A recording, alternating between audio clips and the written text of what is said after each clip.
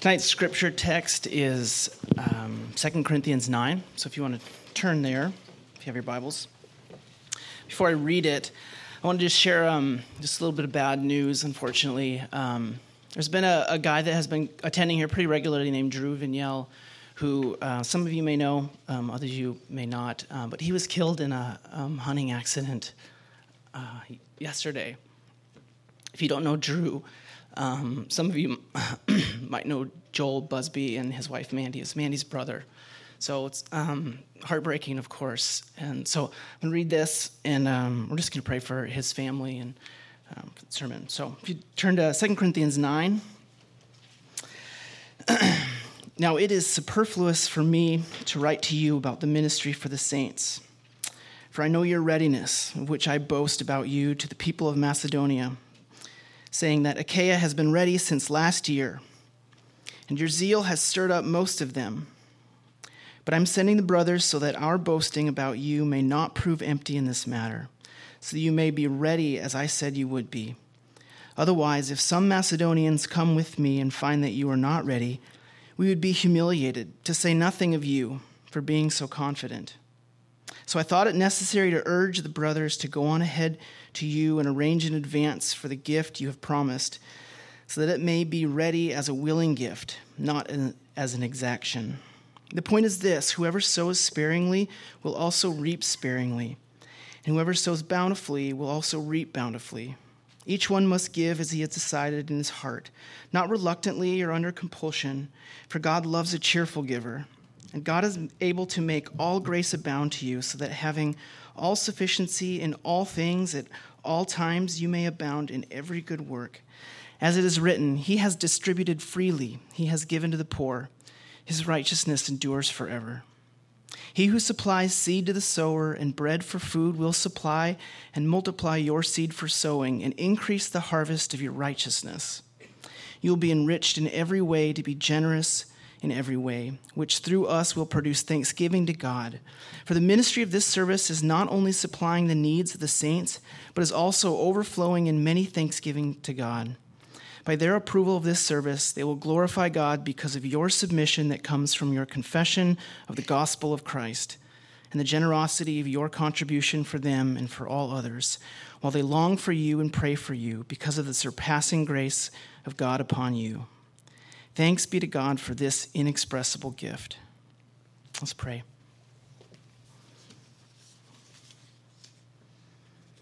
Father in heaven, with Paul, we want to declare our thanks to you for your inexpressible gifts. Some of your gifts are more veiled than others, but nonetheless, these two are from your hand and therefore are right and true and good. Your gift of Drew was a good one, and for those that knew him, we thank you for the years that you mercifully gave. They were undeserved and kind. That you worked in Drew's life, that the good news of the gospel was his confession. This is an inexpressible gift. That he has traded what is momentary for an eternal weight of glory beyond all comparison is an inexpressible gift. Yet we know that his family and friends are left with affliction and sadness and grief that does not feel slight or momentary. We ask that you would somehow give them eyes to look past what is seen and to cling to what is unseen, the truths of the promises of the gospel, that you are a God that is redeeming, you're a king that is reigning, that you're a savior taking on sin, reconciling us to yourself, and bestowing on us unmerited righteousness. And we love you for this. But we pray the gospel promises that you are also a heavenly Father who upholds all things, who knows all things, who governs all things, who is strong and loving and safe to run to in sadness and despair and heartbreak, that this would be theirs too. This is the gospel we confess and we believe. And in inexpressible grief, may this gospel be a sure and steady rock for Drew's family and his friends, and for us when we face similar sorrows. And Father, whether we did know Drew or not, at the least, it's another reminder that this life is fleeting. It is vapor short and is precious. This time we come here to gather is precious, and we have too few of them. Our time to sing to you in adoration and wonder with full hearts is precious. Our time to hear your word graciously and faithfully preached To have that word warm our cold hearts and to bandage our open wounds and to shine brilliant light into utter darkness is precious.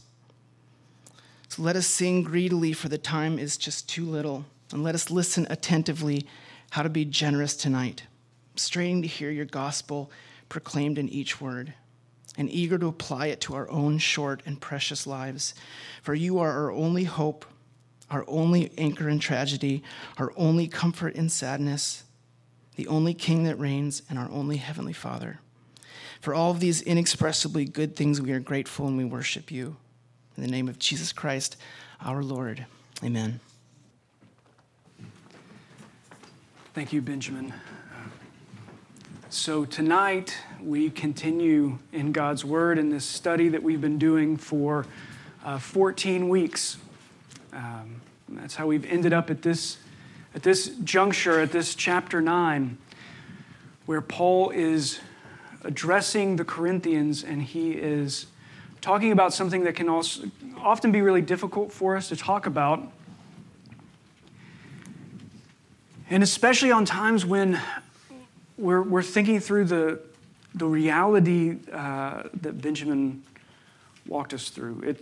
That life is so fleeting, and that it can be difficult when we are startled by the reality of life. That we do such a good job entertaining ourselves that when we wake up to the stark reality of life and death, it can be so jarring, and our lives can be flipped upside down so quickly that we don't really know how to make sense of anything. Which is why we come back to God's Word. This is our grounding, this is our constant that we come back to and can understand again what God is doing in us, through us, despite us, all around us. And Paul is writing this letter. Primarily in this section, he's talking to the Corinthians because he cares so deeply about the suffering that's happening in Jerusalem.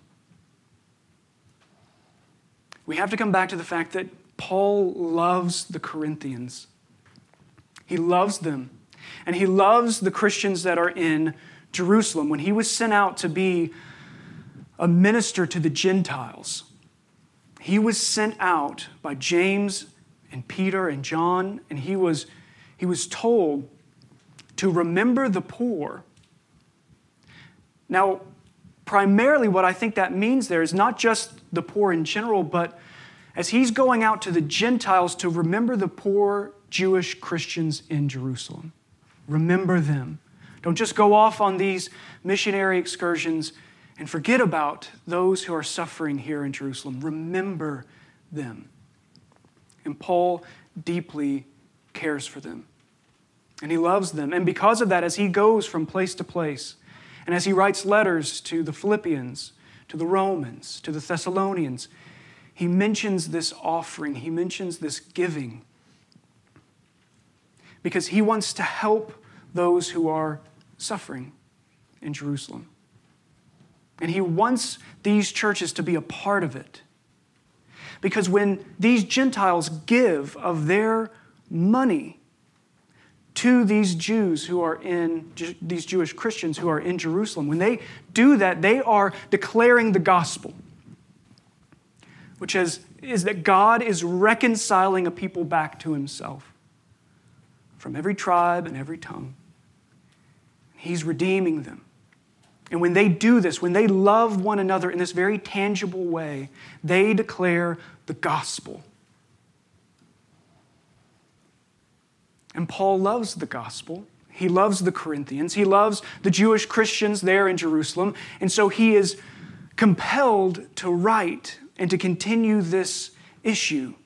It actually goes on for a number of years where he is collecting money for the Jewish Christians in Jerusalem. Now, you all might have seen this past year the movie The Great Gatsby. Maybe you read it in high school or college, and you might recall the front cover of The Great Gatsby, those eyes, When those were drawn in 1925, most people didn't really like the cover. Hemingway said it was a terrible idea for that to be the cover of The Great Gatsby. But those eyes, Dr. Eckelberg, this optometrist, has a billboard that they must drive by, and the allusion is to the eyes of God watching the luxury and the wealth and looking down and judging with these eyes. And sometimes we can think that if money is being talked about in the Bible, that Paul has got these big eyes looking out over the Corinthians and saying, you're wrong, you've got too much money, and you need to do this with it. That's not what he's doing.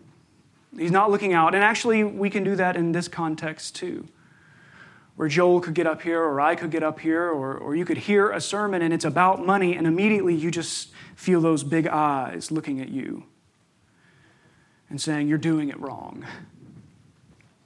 But that's not what Paul is doing, and in turn, that's not what Joel was talking about last week, nor what I will help us look at tonight.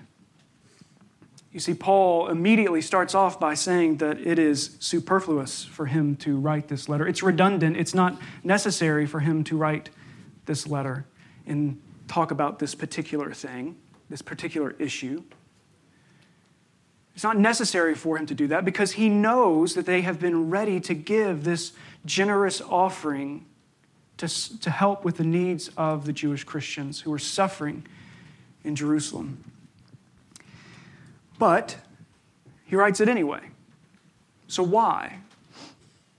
If he starts off by saying it's superfluous, a word that you see all the time in the New Testament, right? No. He said, so why? Why would he do this? If he starts off by saying, I don't really have to say this, but, and then really for 2 chapters now, he's been talking about this. Very few other topics have gotten this much coverage in this letter. So why? Well, John Calvin, in his commentary on this passage, he says that love carries with it, it bears with it 2 things. It bears with it this hope that they would do what they'd promised to do, but it also carries an anxious concern. That might resonate with you. People that you love, you have this hope, but you also have an anxious concern about them. You expect them to live into the things that they have promised, but you also want to encourage them along the way in whatever that might be. You have an anxious concern, a healthy concern. And so he is exercising that hope and that healthy concern in writing these words. And so he does. He writes them superfluously as they might be. You use that one a lot too? No. And he writes these words, and he's calling them to this collection. And there are really 2 reasons. One, the need for it, as I stated before, that these people were suffering in Jerusalem. Many of them had been cast out of their families for their confession of Christ as Lord. Maybe people weren't doing business with them anymore. Maybe there's just physical persecution that was happening. There are lots of different reasons for their suffering. Some of them were just poor to begin with. And Paul is saying, you have a stake in this. You have a responsibility to these brothers and sisters rooted in the gospel. And so we're taking up this collection. It is important to Paul. And the second thing is he's reminding them that this is to be a willing gift. This is to be something from their hearts, that this is something that they would pray about and the Spirit would lead them in, and that they would give from their hearts willingly in this matter. That they would see it as valuable as Paul sees it, that he would see these needs of these Christians, and that they would care about it, and they would give. And so that's the context. That's the context. What Paul goes on to teach the Corinthians about giving, about generosity, is very pertinent to us.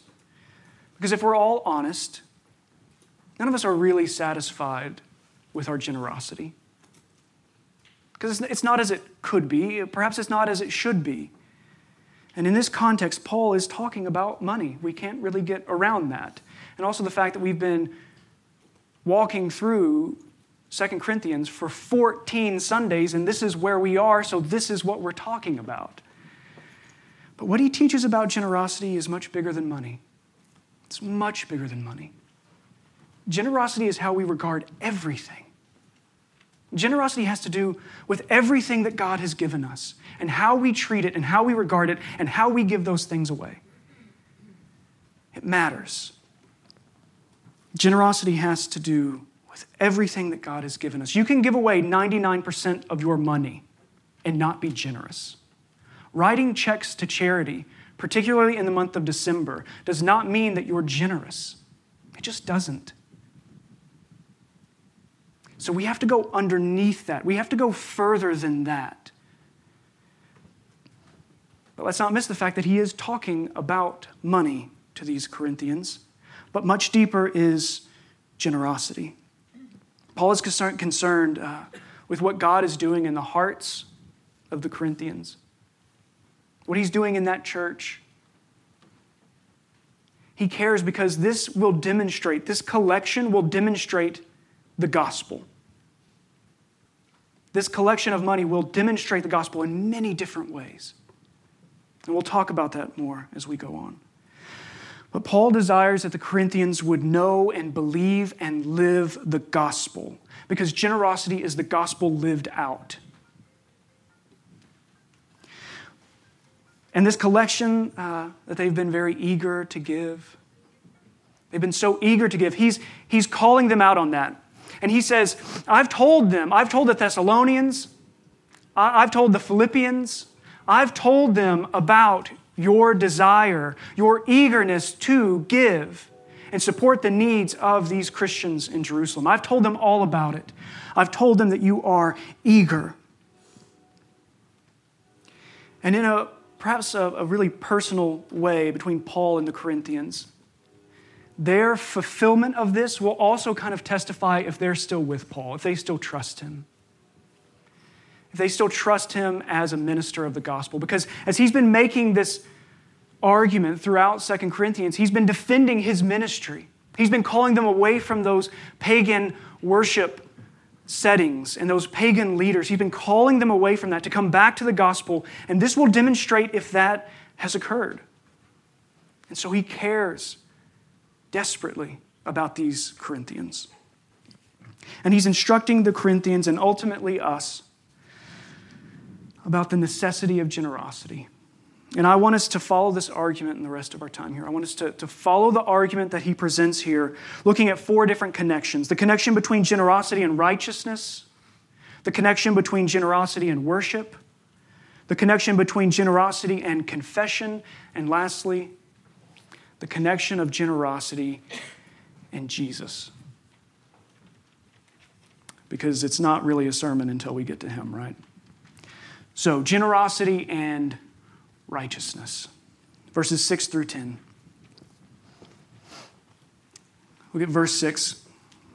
This verse in particular is abused a lot. And so when you hear it, you're probably like, pay attention to what it calls to mind. What memories kind of come rushing, preaching, things you've seen on TV with preachers, whatever it might be. Like, hear this and let those things flood in, and then we'll do our best to stomp every one of them out. So here we go.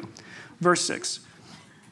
The point is this: whoever sows sparingly will also reap sparingly, and whoever sows bountifully will also reap bountifully. Each one must give as he has decided in his heart, not reluctantly or under compulsion, for God loves a cheerful giver. And God is able to make all grace abound to you, so that having all sufficiency in all things at all times you may abound in every good work.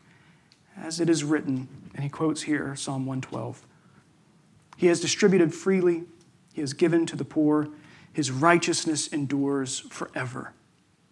He who supplies seed to the sower and bread for food will supply and multiply your seed for sowing and increase the harvest of your righteousness. So what does verse 6 mean? Well, in that section that we just read, verse 10, the last verse that we just read, really helps us to unlock what verse 6 is talking about. It's this concept of harvesting, this concept of reaping. And this is what's so often mishandled and abused by kind of that health, wealth, prosperity gospel crowd. The misuse that if you sow a little bit of money, you're just going to get a little bit of money back. But if you give a whole lot of money, you're going to get a whole lot of money back. Now, I've seen that. I've seen that 100 times. I looked up a couple on YouTube this past week. I thought about showing them, but there was nothing edifying in it, so we're not going to do that. We're also not a youth ministry, so there you go. It was fine. But watching these people as they say, do this and then you get this. Like there's just this contract with God. Sow your seed. Have you heard that with a number across the bottom? Sow your seed of blank and then you will get blank. Now, some of the variables are wrong. The equation is not bad, but the variables have to be clarified. Because what he's talking about here, what you reap, what you harvest, verse 10, harvest of your righteousness. He's not promising this financial return equation. Who supplies the seed to the sower? God does. So God gives these resources, money, time, to the believer to be generous with it, to put it to work, to sow it. And then the reaping, the harvest, is a harvest of righteousness. The aim here is not so you can be blessed with money. The aim here is that you would grow in righteousness. So what does that mean? What does it mean to grow in righteousness? What does it mean to reap a harvest of righteousness? Well, there are two ways, and it's very important for us to have these firmly defined in our minds, particularly when we're reading Paul. And that is that there are two ways that Paul uses the word righteousness. Two ways. The first one is this. It means the perfect obedience of Jesus to the Father in obeying the law of God and being perfect in all things, and that being attributed to you by the will and work of God. He took your sin and He gave you His righteousness. And that is justification. Now, righteousness, the second way. Righteousness is also the conduct that we live into as God conforms us into the image of His Son. As we have this right standing with God, as we stand before Him perfectly righteous because of Christ's righteousness, we then live out from that into a life of righteousness, holy living. And what Paul is saying here, let's see if we can hold that in our minds, okay? What Paul is saying here is you Christians, so you who are standing in the righteousness of Christ, fully, lacking no righteousness, as sons and daughters of the living God, as you stand firmly there, where nothing, life nor death, height nor depth, nothing can separate you from this love of God and where you stand in the righteousness of Christ. But you live that out. It's a living thing. It's declared to life. It's declared upon you. You are righteous. Now live in that righteousness. And he is saying that when you are generous, when you give, when you sow, when you put what God has given you to work, when you sow that, you reap a harvest of righteousness. You grow in grace.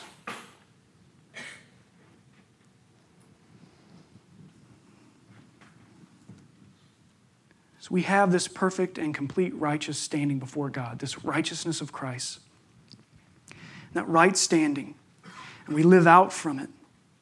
We live out into this righteous living.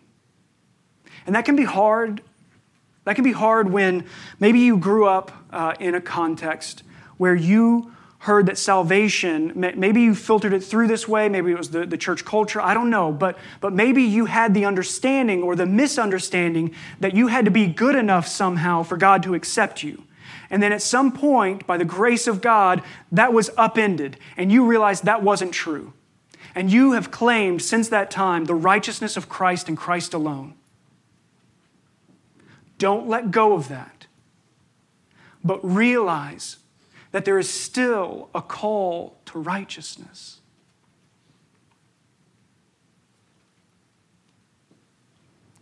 And so Paul is calling them to live in this generous way.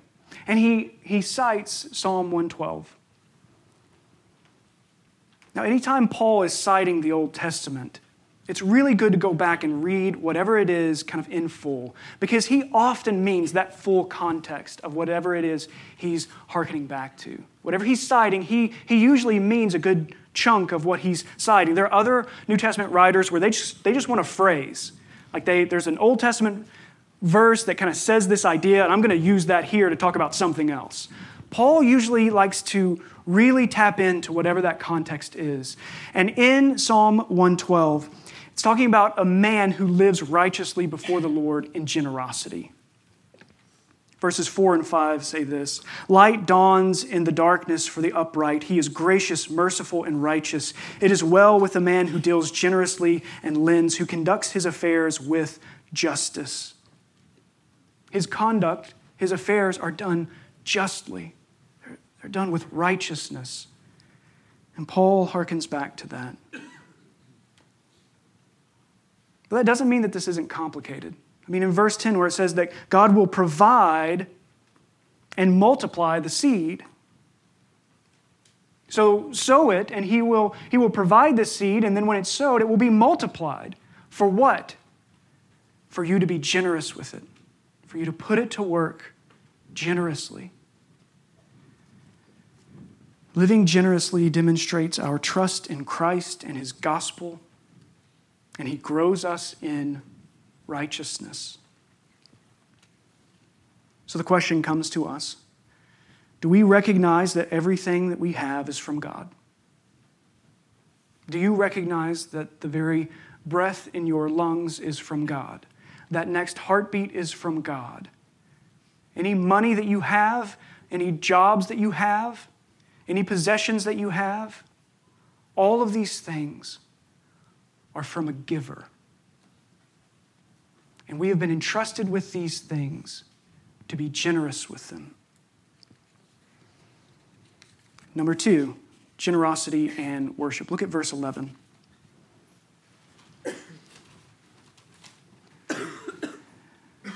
You will be enriched in every way, meaning that you would be strengthened with these seeds to sow in every way, to be generous in every way, which through us, meaning the apostles, the ministers, will produce thanksgiving to God. For the ministry of this service is not only supplying the needs of the saints, but it is also overflowing in many thanksgivings to God. So what is he saying here? He's saying that generosity leads to worship. Paul is instructing the Corinthians that when they collect this gift, it will produce a great deal of thanksgiving.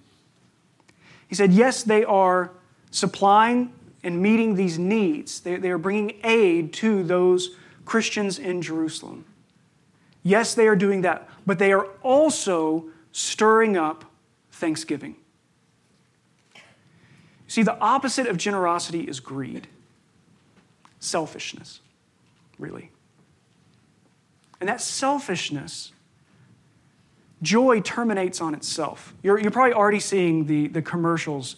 If you watched football yesterday, you saw like 1,000 K Jewelers commercials. I got their demographic there, I guess. And as they're telling them these things, one of them was, "Doesn't she deserve it? Doesn't she deserve that chocolate diamond?" Which sounds delicious, but doesn't she deserve it? Yes, she does.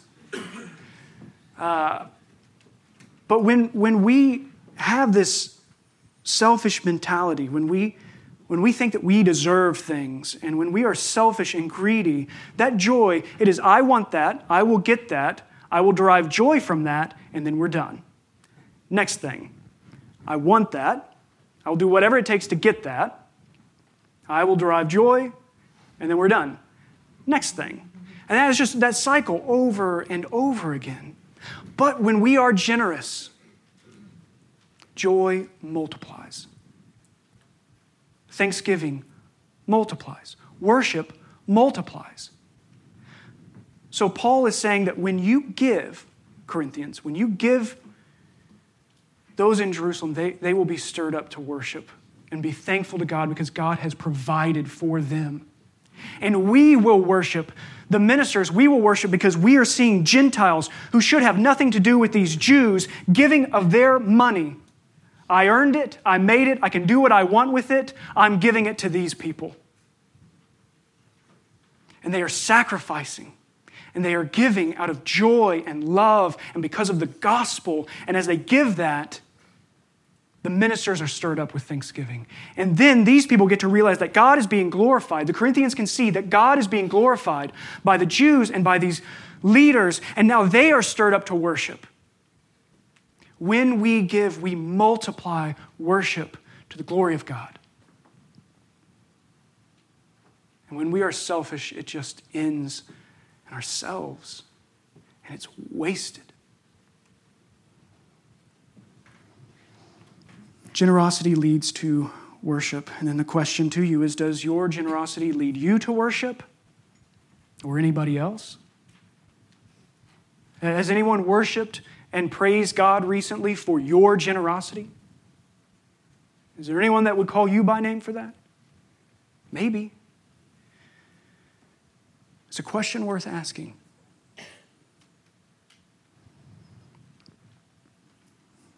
And then it moves us now to generosity and confession. Verse 13.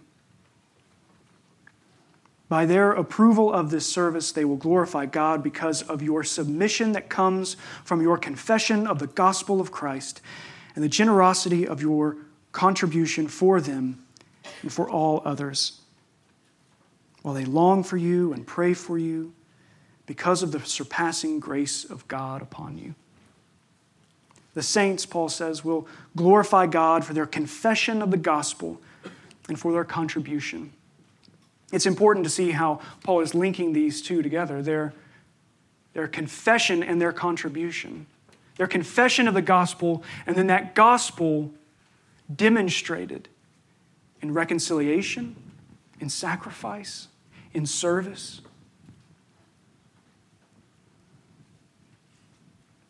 Gospel-rooted generosity declares the gospel. And the Corinthians are demonstrating their confession of the gospel with their generosity. When we give, when we are generous with our time, our attention, our possessions, our money, we are demonstrating the confession of our gospel that we are dependent upon God and God alone. Not upon ourselves, not upon our status, not upon our pay stubs. We are dependent upon God and God alone. And we find Him trustworthy. Our generosity declares our dependence upon God for everything, not just money, but all of life. Which brings me to a little side point here about time. Time. Some of us will happily give our money, but we cannot fathom giving of our time. We will write a check for any amount in a minute,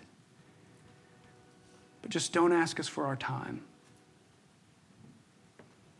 And some of us, we hear of opportunities to be generous with our time, and we say, I'd love to, but I just don't have the time. And it's true, you don't, because you've already given it away. Somewhere, to something, to someone, and they might be valid, glorious reasons. But we have to recognize that we have a limited amount of time, and we make the choices of how we're generous with it. And if we're honest, we have to say that sometimes we are much more ready to give our money than our time and our attention and to sacrifice patience for someone else. Generosity lives out our confession of the gospel. And its opposite, our lack of generosity, is our functional denial of the gospel. So does your generosity declare your dependence upon God for everything, your salvation, your justification, your sanctification, your everything? And then we move now to verse 15. Generosity and Jesus. Verse 15. Thanks be to God for his inexpressible gift. In John chapter 3, for I would guess a number of you, you memorized your very first Bible verse, that God so loved the world that he gave. We have to realize that our generosity is based and built upon God's generosity. We love because he first loved. We are generous because he has been generous to us. We give all of ourselves because he has given all of himself to us. This is the basis of our generosity. Anything else will be a deception. Anything else motivating your generosity, you will be deceived. And so coming back to that verse in John 3, we run a terrible risk of things becoming trite and familiar. And we don't step back into that awe of God. And I would say that probably the most fundamental lacking that I have in my life, and I would imagine many of you, is that I lack a profound awe of God. And generosity is one of those ways where God teaches us to depend on him, to trust him, to reap a harvest of righteousness, and to grow in our awe of him, how he provides, how he shows up, how he receives glory and honor in our generosity. We love because he first loved us, and we are generous because he was first generous to us. As Jess mentioned earlier, our 3-year-old girl, this is her first time to really be aware enough to start being wonderfully confused by an American Christmas. And even when we get like those good books or the good cartoon, it really ends on this big turnaround where they're trying to say, look, kids, it's not about getting a bunch of gifts, it's about giving. Christmas is about giving. And really, here we go into another dead end, because the reality is Christmas is about God giving and us receiving. And when we go to either ditch about presents, we just start a grand adventure in missing the point. That God would give and that we would receive. And I say these things daring the familiarity that's creeping in on all of us to hear it. That God would humble himself. And that we know, as Benjamin was pointing out earlier, we know people who are suffering greatly right now in our community. And their hope better be real tonight. It was Christmas time in 2007 when my grandfather died. And I remember feeling very little peace at the whole funeral, everything going on, until the priest started talking about the bosom of Abraham. When he took our attention off of the things that we can just touch and feel, because all the things that we could feel, a cold hand, a hard casket, that's where death's sting was. That's where death's victory was. I could point to it. It was a frail older woman sitting on a blue crushed velvet chair. There's the victory, death. There's the sting. I see it. But when he turned our attention to the hope that we have that defies what we see in front of us, that hope spurs in us a thanksgiving. It spurs within us a desire to live in a way that declares the gospel of God being generous to us. That we can give of anything because He has given of everything, and everything that I need, I have in Him already. And my life will either confirm that I believe that or deny it. I have His righteousness, but He calls me to live righteously, to declare in every moment of every day that He is sufficient. And this is what Paul is calling the Corinthians to. And this is what God is calling us to. Not just money, but a much more profound opportunity to live generously. Paul does a sly reference. We'll close with this. He does a sly reference to Isaiah 55 when he's talking about the one who provides food. Let me read to go back, as it's helpful to do with Paul's citations of the Old Testament. Let me just read 3 verses from Isaiah 55. Come, everyone who thirsts, come to the waters. He who has no money, come, buy and eat. Come, buy wine and milk without money and without price. Why do you spend your money for that which is not bread, and your labor for that which does not satisfy? Listen diligently to me and eat what is good, and delight yourselves in rich food. Incline your ear and come to me. Hear that your soul may live. And I will make with you an everlasting covenant, my steadfast, sure love for David. The call is to come and to receive what you could never buy. Receive Him this Advent and forevermore. Let's pray.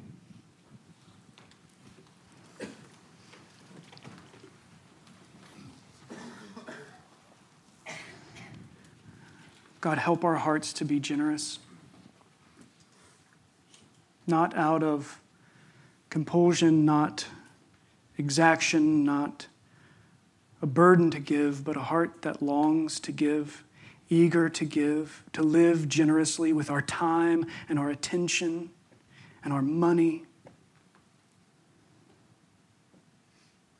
Lord, it can be startling to see how Paul was not afraid to talk about money, and he wasn't afraid to declare his love for the Christians in Jerusalem or the Christians in Corinth, or his desire to see a unity within the church. And so I pray that we would endeavor in a similar way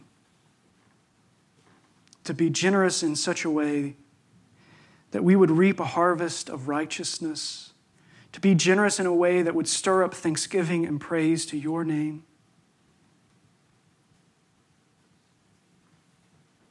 God, that we would see our generosity as a confession of the goodness and greatness and graciousness of your gospel. And help us this Advent season and Christmas season to receive our King. That every heart would prepare Him room. And that we can look with expectant hearts toward the second Advent, when all that is wrong is undone, when every tear is dried, and where every heart will be full. You have come for us in your first Advent, and you will come again. Lord, make haste to save us. Amen.